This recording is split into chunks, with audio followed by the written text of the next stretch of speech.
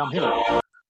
Hey Ron, how are you? We're recording, Okay. we're live, and I was just teeing us up with some Battle Hymn of the Republic by Okay. the Marines. So I thought with the upcoming 4th of July, well, probably actually one of my favorite songs. If you want to ask me what a patriotic song that I love, I would say that would be one of them. I didn't hear the beginning, so what was it? It was the Battle Hymn of the Republic. Oh, yes. Okay. And it was the Yes. Marine band playing that. So Okay. considering that we're going to be going on YouTube or whatever, we need to make sure we're picking items that are not copyright infringed. So how are you, Ron? I am fine, Kevin. We're in the midst of a heat wave too, as we approach the holiday here. So we are in the midst of a heat wave in more ways than one, are we not? yes, we are. We are. There's a lot of stuff going on. 4th of July was a time when people truly celebrated many things with parades, displays of flags, sometimes gathering of people, some speeches made, things such as that. And this year that won't be there, but the spirit of it is still there. And Kevin, you and I talked about this a little while ago, about that Declaration of Independence. Yeah. And those very important words that are there, that those people who wrote that believed that that would be the ideal. They didn't always achieve it themselves, and we're still working at it too, even some 200 years later. So it's still that call. Maybe I just pull that back for a section here.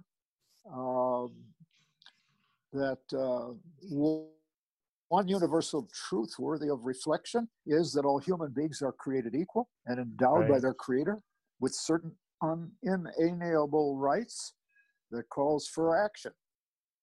With the help of God, we can make that action begin to happen. And this Sunday's gospel is very apropos to that, because it talks about linkage, yoking with Jesus. I thought that was very appropriate. Yeah, let's jump, let's make this connection for a little bit, because I was going there as well with this. It's Matthew chapter 11, verses 25 to 30. Interestingly enough, that, Jesus says, I will give praise to you, Father, Lord of heaven and earth, for although you have hidden these things from the wise and the learned, and I think at this point he was talking about the Pharisees, you have revealed them to the little ones. And I can't help but giving us pause in these times and applying that same phrase that Jesus said, of the wise and the learned in our land. Maybe we're not connecting, quote unquote, the little ones with the folks that are out there toiling in the fields, that are struggling to make ends meet, that are poverty stricken, with our race relations, and I mean that certainly in a very general terms, is what Jesus calls the little ones. Who are the Pharisees of our times, and certainly I as we started talking about, maybe we include ourselves in that too. No, there's no question about that. Because Jesus always talks about the little ones. You mentioned the little ones last week, and I don't think that's mean to be derogatory. It means that people are not in power, if you will, that are not empowered for various reasons or not. And as I was listening to NPR and to various African American reflecting on what that Declaration of Independence and what the 4th of July meant to them. And it's interesting. One family said, they were in a multiracial family, military family, respected the U.S. But it's interesting. She said that, we never really made a connection between that national pride with what was going on in civil rights. So there was never that connection, which to me, I know, we just never talked about it before as a country. Yes, that's correct. We haven't. And we haven't as individuals either, when you think about it. Um, for some reason, are we afraid? No, I don't know if we're afraid. I just think it just never dawned on us in the way that it is now. And it all is starting to come together with various things that are happening in the nation now. There's another story. So we still have that goal to make sure, to make sure people's rights are respected. That was the goal. Even those who wrote it had some difficulties with it, but it's an ongoing desire, I think, for all of us to continue that search, to seek that. Ron, let's go back to, I love, you brought up yoke, and this, I struggle with Jesus' comments, and I'm kind of like, what? Help me out here. The second paragraph in this Sunday's readings, again, chapter 11, Matthew 25:30, come to me, all you who labor and are burdened, and I will give you rest. Now, I'm going to talk about that in a minute, because I'll show you what that also like in another poem but take my yoke upon you and learn from me, for I'm meek and humble of heart, and you will find rest for yourselves. For my yoke is easy and my burden is light. Well, Ron, Jesus' yoke wasn't necessarily easy. So help me out with this passage. Well, Kevin, I found something out here looking at this the other day. And these little connections, I think, help us to understand it. The yokes in Jesus's time were custom made of wood, and they were measured to fit an animal. So you had two animals walking together, let's say two oxen, but these yokes were fitted. So we use the word easy. The Greek word I found out is measured to fit comfortably, so that those two animals could work together in pulling whatever it was they were pulling. And so to apply that then to Jesus, to be yoked to Jesus is a fit that he shows us and wishes to walk with us along the way as we try to address many of these issues. His teaching, he's right next to us, as it were. And Kevin, you remember that famous poem, Footprints on the Beach? It was written by a woman back in 1936, I think, if I remember right. And she used that imagery of two sets of footprints walking together on the beach. And then suddenly there's only one set of footprints. And the question is, well, what happened? They were walking together, Jesus and the person. And the answer at the end of the poem is that he picked up this person and carried them the rest of the way. So there was only one set of footprints. And maybe that helps us to get into this, that the yokes that we have joining us to Jesus, some of our struggles, some of our difficulties, he's walking that with us, helping us to pull that load, whatever it is in our lives. And knowing that even if we stumble, even if we fail to pull our side of it, he's with us and picks it up and moves us forward.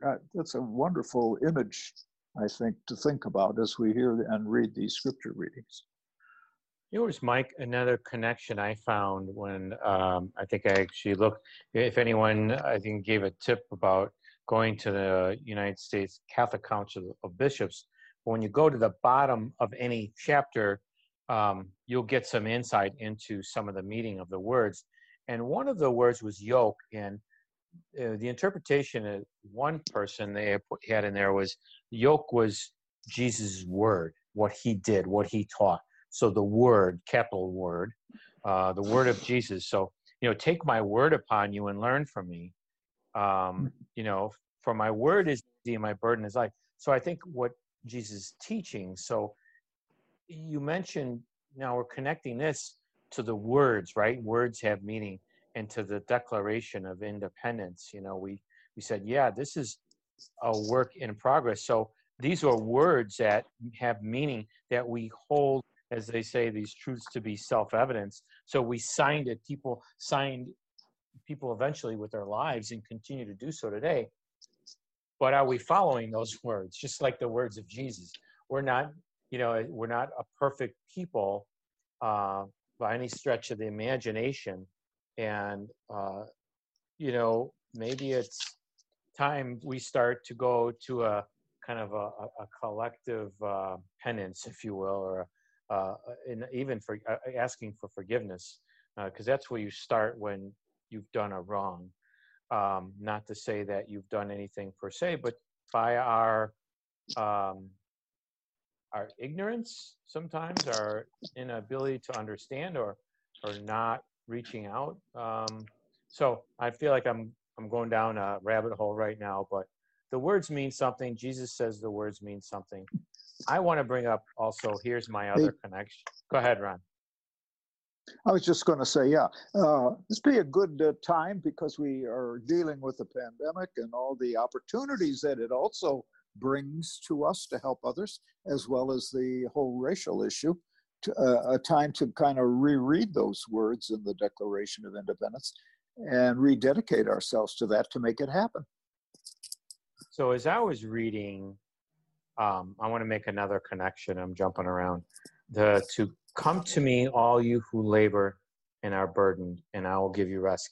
And when I was preparing for this, I'm like, oh my gosh, where have I heard this before? Emma Lazarus, November 2nd, 1883, under the New Colossus, the Statue of Liberty. And I'm going to read you the whole passage, which I've never read before.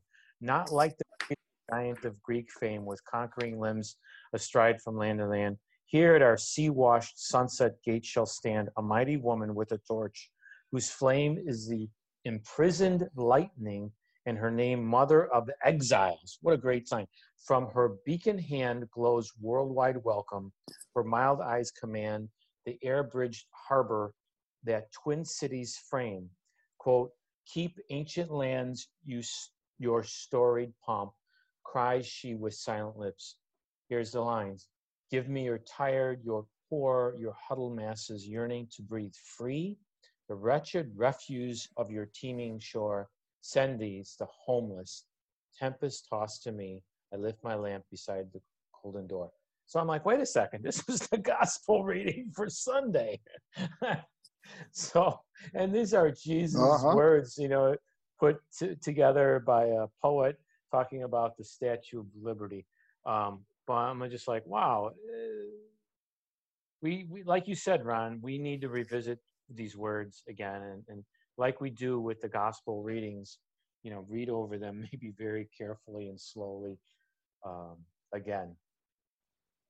Right, and that can be a good exercise for the folks who are listening to us today, to think about that 4th of July holiday, what it means beyond shooting off fireworks and marching and all that.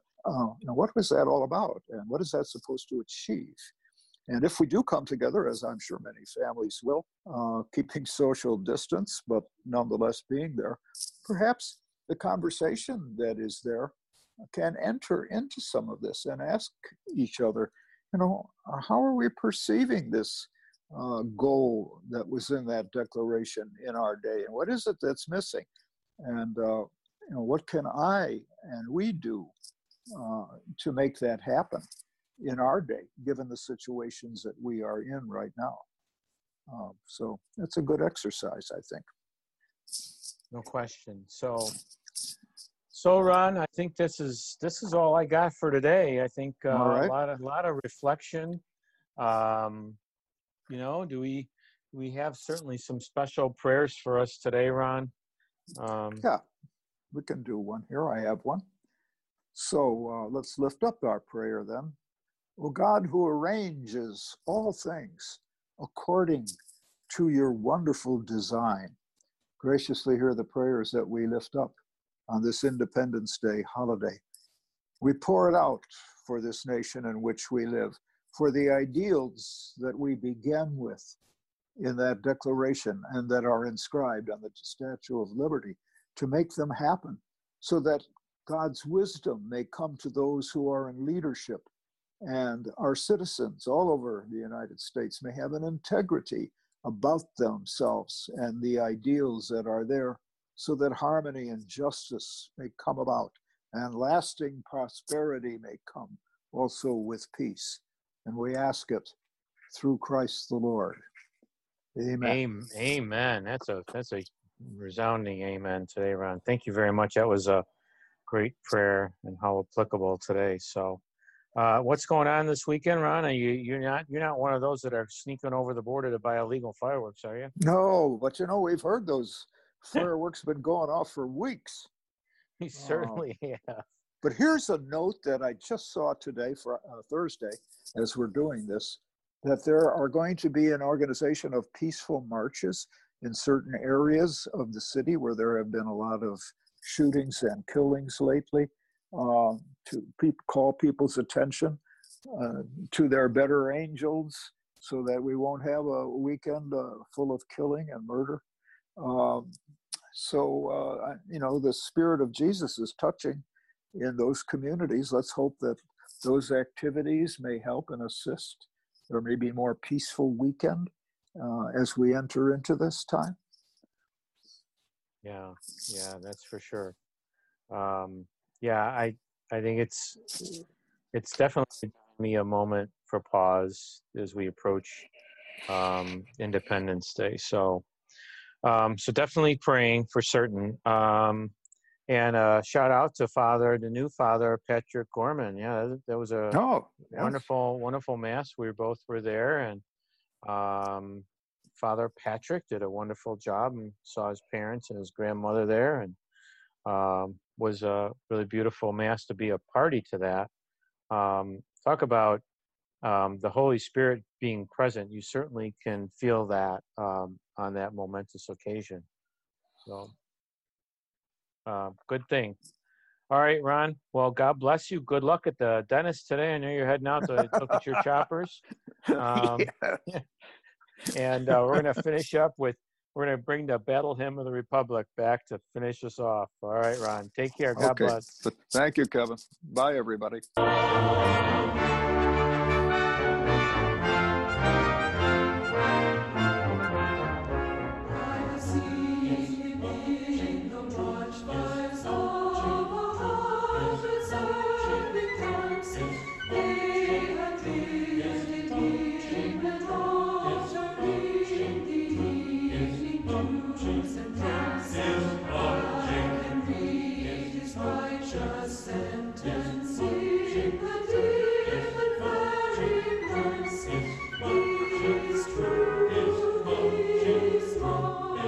Mary Seat Quarantined is a Mary Seat of Wisdom dynamic original podcast.